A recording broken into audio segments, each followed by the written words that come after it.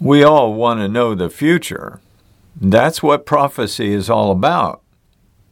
Bible prophecy has a handle on the future, and we want to grasp that handle and run with it. We love to know what's coming down the pike at us, and we are all like that. I am too, just like anybody else. We're going to take a look at what the Bible says, and from a different point of view. And that point of view is that God has this. It's His world. But World War III is on everybody's mind. Yes, we have shortages. We have record high gas prices. We have supply line disruptions. We have fertilizer shortages. We are going to have such a problem in agriculture now because of the pandemics that are being planned and worked out here below, and with sinister purpose. Yes, these are mutations caused in viruses by man and being perpetuated by man and sprayed overhead by men. But what's going to be the outcome of it all? World War III? Well, quite possibly. I'm going to give you 30 reasons why we might see a nuclear World War III coming soon to a theater near you. I'm not being smart about it. That's just the truth. We may see that, and soon. So I'm going to show you that through the pages of the Bible, your Bible. Does the Bible predict World War III? Well, it predicts when Jesus does come back, He's going to be fighting a war with lots of people who are trying to kill Him again. But they're not going to be successful. He will rule this world. And that's all there is to it. He's going to be the King of Kings, as He said. So here are 30 reasons, maybe 31, that there could be a nuclear war. How could that happen? Why would the Middle East erupt into World War III, and why would it be nuclear? Do you realize that nuclear weapons have been around a long time? And we used them in World War II to bomb Nagasaki and Hiroshima, killing hundreds of thousands of people with one bomb. Now, could we do that again? Will we do that again? My answer to that is a resounding of course. No weapon, realize this, no weapon, hydrogen bombs, multiple targetable nuclear warheads, they've all been invented to be used. And they've never been used in war. They have been tested thoroughly, and that now they know that a nuclear bomb, a hydrogen nuclear bomb, to get specific, has the power to create a crater in the Earth's surface that is between 3.5 miles across and 350 miles across, according to some sources.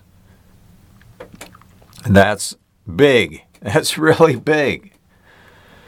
Now, if they can destroy a huge city full of people with one bomb, how much destruction could happen with hundreds of them, or maybe even thousands of them? I'm going to show you where and how they're going to happen according to the Bible.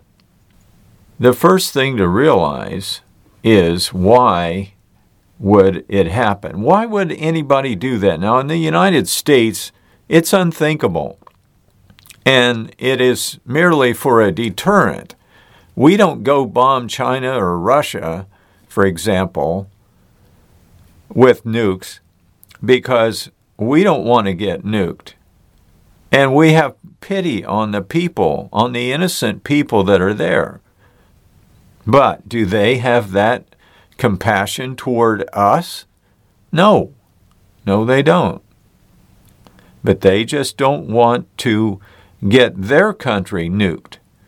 Well, nobody really wants World War III. So why would there be more than 30 reasons why there will be a nuclear war?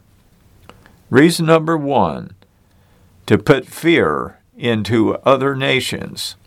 Number two, to gain control of oil-rich countries or water-rich countries or food-rich countries, something like that, resources. 3, to reduce populations or resistors to a new government form that they want to inculcate. 4, to deter aggression. Simple revenge is another reason. That's reason number 5. Simple revenge. Since you did this to me, I'm going to do this to you. Reason 6. To defeat an enemy and show them who's boss. Pride, in other words. Number 7. To defeat a rival religion, for example. Sunnis don't like the Shiites. The Shiites don't like the Sunnis. You see, there could be a war over religion. 8, to block another country from approaching them. Like Russia wanting to block NATO using Ukraine as a block between them. They did not want Ukraine to become a NATO member because those nations in NATO, many of them, several of them, including the United States and Germany and France, they all have nukes, but the United States is the number 2 in the nuclear field, 2/3 as many as Russia. Here's another reason. Number 9, to remove peace of mind from others. You can refer to Revelation 6 for that. And we'll go back to the scriptures. I just want to get these done and read to you so you've got an idea of just how dangerous and volatile our world is. Number 10 is greed. To gain resources of a rival nation that has those resources. Number 11, to destroy others, their property, or their land. And there are those who would do that. Number 12, limited tactical use of nukes that escalates. See, they go in and surgically remove this or that city with a nuke. And it stops the war, or so they would think. It's a tactical device to use to stop a war, for example. But unfortunately, someone of their allies comes across with another nuclear bomb toward them, and it escalates into World War III. Number 13, as mere proof of their power or their ability to build nuclear weapons. It could be a challenge or a response to another person's challenge. Number 14, to defend yourself or itself and or its allies. Number 15, to remove the possibility of an enemy retaliating. Number 16, accidental. It could be an accidental button push or push by some wicked leader. That's number 17. he could become so frantic, so angry in an instant, he pushes that button and starts World War III. That's how volatile our world is. Number 18, to destroy the headquarters of the UN, NATO, the WHO, or the World Economic Forum. To stop globalists is number 19. Number 20, to change the status quo. It's a game to some, and they're playing that game with great power. Scary stuff. Number 21, to create a distraction from one thing that they're doing by creating a crisis in another place. That's happening today. Number 22, they think the great reset button is the red button, the nuclear button. Well, that's always a possibility as well. Number 23, to resist control by others over your health, your agriculture, your water, your resources. Number 24, to create a crisis to deflect attention from some other crisis they're creating. It's a deceitful, deceptive world we live in, folks. Let's face it. 25, to kill and thus control the future, the oil, the water, governments, etc. nearby. 26, to bring about regime change. Have we not done that in America? Oh, yeah. 27, ignorance of the abject danger of using nuclear weapons. They're absolutely ignorant. For example, if we were to nuke the oil fields in Saudi Arabia, Iran, Iraq, Kuwait, Israel, and the surrounding nations, what would happen? Well, let me just tell you that some of the oil over there is buried 25 feet down or less. In some places in Iraq, it's on top of the ground already, burbling up in a little fountain that creates a giant pool that turns into a lake of oil. It's there right now, today, on the ground. Well, what happens if that catches fire? Well, it would catch fire if somebody nuked the area, obviously. It would explode into a giant crater full of oil. And we're talking several of these bombs in areas like that. Do you know that Iraq is a valley, a great valley going down between two areas that have mountain ranges, like between Iraq and Iran, there is a great mountain range. Well, the valley between them, between that and the mountain ranges of Saudi Arabia, which are vast, this valley is covering a large ocean of oil. So it would have an endless fuel supply. That's a great danger. If there is a war there, a nuclear war would create several of these craters on fire, and that fire, as the earth turns, would cloud up the whole atmosphere of the world, blocking off sunlight. Our greatest commodity, if you can call it a commodity, is sunlight. Now, we take that for granted every day. We know that there has to be sunlight in order for the earth to work. It has to shine down on the oceans to give us oxygen. That's where we get our air. The algae that's in the ocean is the device that the Earth has, one of the major devices of oxygen. It's a source of oxygen. The algae are little plants, and they give off oxygen. We need the oceans right now.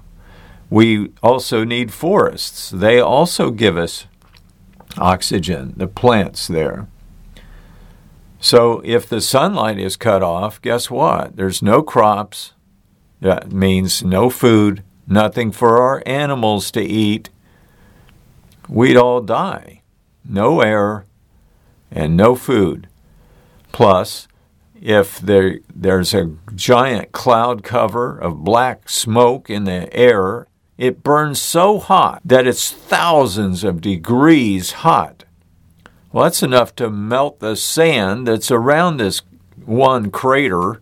Why would that be a problem? Well, it gives it a chance to widen the circumference and make it bigger and bigger by the day. And the heat generated in our atmosphere, we think we have global warming? No way. Can you imagine daytime temperatures in the 160-degree range? Nobody's going to live through that. And neither would they be able to eat. We could have a real problem on our hands. So ignorance of the dangers, number 27. And then 28, they love death instead of life. And that's the way Islam is. They love death as much as the Americans love life. They want to go to their reward. 70 virgins and 70 beds and 70 mansions is what they are promised upon death. So, wow, that's a quick way to get to their reward, so they think. Oh, man. And then 29, they're not tempted by gold. They're not tempted by money. They can't be talked out of doing these things. No, they don't care about money over there. That's an American thing or a Western idea, more or less. You want to see some proof? Let's go into the Bible. Let's go to Isaiah 13 and verse 17 and see what it says. Look, I will stir up the Medes. Now, who's that? That's Iran. Against Babylon. Who's that? Saudi Arabia and some of the surrounding countries. They cannot be tempted by silver or bribed with gold. The attacking armies will shoot down the young men with arrows. They will have no mercy for helpless babies and will show no compassion for children, unquote. So you won't be able to talk them out of it by offering them money. And then lastly, in response to somebody else's bad behavior. So those 30 reasons, any one of them or a combination of them could be why we get ourselves into World War III. Let's continue on reading in chapter 13 of Isaiah. And I want to go to a couple other places before we finish. Let's just go down to verse 2. Raise a signal flag on a bare hilltop and call up an army against Babylon. That's Saudi Arabia, that area. And also Iraq, by the way. Have your hand to encourage them as they march into the palaces of the high and mighty. I, the Lord, have dedicated these soldiers for the task. Yes, I have called mighty warriors to express my anger, and they will rejoice when I am exalted. Hear the noise on the mountains. Listen as the vast armies march. It is the noise and shouting of many nations. The Lord of heaven's armies has called this army together. They come from distant countries beyond the farthest horizons. For they are God's weapons, the Lord's weapons to carry out his anger. With them he will destroy the whole land. Scream in terror, For the day of the Lord has arrived, the time for the Almighty to destroy. Every arm is paralyzed with fear. Every heart melts. The people are terrified. Pangs of anguish grip them, like those of a woman in labor. They look helplessly at one another, their faces aflame with fear. For see, the day of the Lord is coming, the terrible day of his fury and fierce anger. The land will be made desolate, and all the sinners destroyed with it. Get this, verse 10. The heavens will be black above them, and the stars will give no light. The sun will be dark when it rises, and the moon will provide no light. Now, where did we hear that before? Matthew 24, Luke 21, and Mark 13. It's also in Joel 2, and Ezekiel chapter 32. It's in Isaiah 34 and 24. It's in 2 Timothy 4, verse 8. Let's flip on back a little bit to chapter 34 of Isaiah, verse 1. Come here and listen, O nations of the earth. Let the world and everything in it hear my words. For the Lord is enraged against the nations. His fury is against all their armies. He will completely destroy them, dooming them to slaughter. Their dead will be left unburied, and the stench of rotting bodies will fill the land. The mountains will flow with their blood. The heavens above will melt away and disappear like a rolled-up scroll. And I've explained that before, but if the smoke increases, eventually it will darken the whole earth. And that's a problem. No wonder everything like stars above will melt away and disappear like a rolled-up scroll, where you can't read the words. You can't see the stars. They will fall from the sky like withered leaves from a grapevine or shriveled figs from a fig tree. And I've explained that before. These stars appear like stars. They look like stars, but they're really man-made satellites. That's the only stars that can fall. Our sun is a star, don't forget. So are all the other stars out there. They're suns like ours. They cannot fall to the earth. But those satellites are much smaller. They look just like a star. When you look at them, you see them traveling across the sky at night if you get out where you can see them instead of in a city. Verse 5, and when I finish my work in its heavens, my sword will fall upon Edom, the nation I have marked for destruction. Now, who's Edom? Mount Seir, Edom, that is Saudi Arabia. And that area, that whole area, Kuwait and everywhere around there. The sword of the Lord is drenched with blood, covered with fat, with the blood of lambs and goats, the fat of rams prepared for sacrifice. Yes, the Lord will offer a sacrifice in the city of Bozrah. Bozrah, there's two of them. Al-Bozrah is a city in Iraq. He will make a mighty slaughter in the nation of Edom.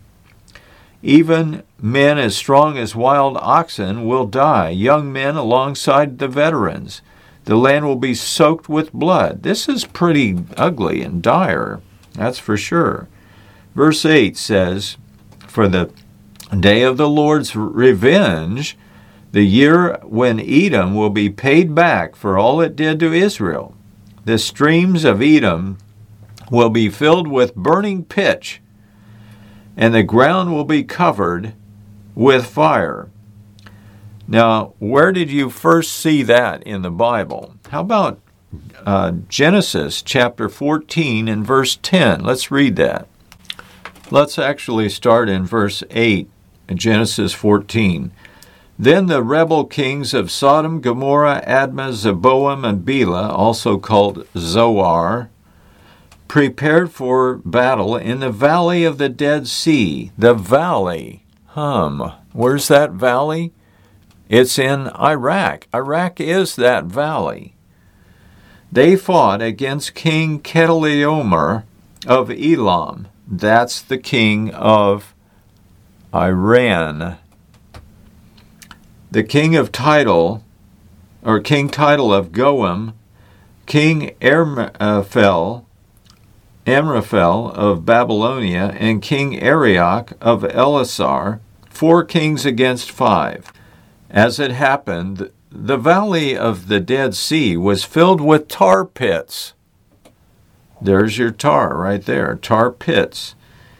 And as the army of the kings of Sodom and Gomorrah fled, some fell into those tar pits, while the rest escaped into the mountains. They made it to one side or the other. The victorious invaders then plundered Sodom and Gomorrah and headed home. And I'll stop right there. Now let's go back to chapter 13 of Isaiah. And we were at, verse 10. The heavens will be black above them. The stars will give no light. The sun will be dark when it rises, and the moon will provide no light. That's just exactly the wording Jesus himself used in Matthew 24:29. So we'll flip back there for a second. Here's how Jesus puts it. Matthew 24:29. Immediately after the anguish of those days, the sun will be darkened, the moon will give no light, the stars will fall from the sky, and the powers of the heavens will be shaken. What are the powers of the heavens? Well, it's the ability of the earth to make weather. Then at last the Son of Man, the sign that the Son of Man is coming, will appear in the heavens, and there will be deep mourning among all the peoples of the earth, and they will see the Son of Man coming in the clouds of heaven with power and great glory. Verse 31, this is our rescue, folks. And he will send out his angels with the mighty blast of a trumpet, and they will gather his chosen ones from all over the world, from the farthest ends of heaven and earth. This is the return of Christ we've all waited for so long. And when he returns, it will become a glorious day. He will take over the rulership of the world. He'll stop the smoke. He'll dissipate that and its heat out into space, and it'll be gone forever. So you don't have to worry. God has your back. He has all of our backs, and he will provide a way for us to make it safely through this and be with him in his kingdom and bring peace at long last to our chaotic world. Well, this is Elbert Hardy for Bible Prophecy Radio. We've got to focus on our Creator God. He alone knows what's best for each and every one of us, including me. I need him, and so do you. So does everybody on earth. Hopefully, we will be with him forever. So you can go to my website, itellwhy.com. You can read and watch the videos that are there. There's a lot of good information there.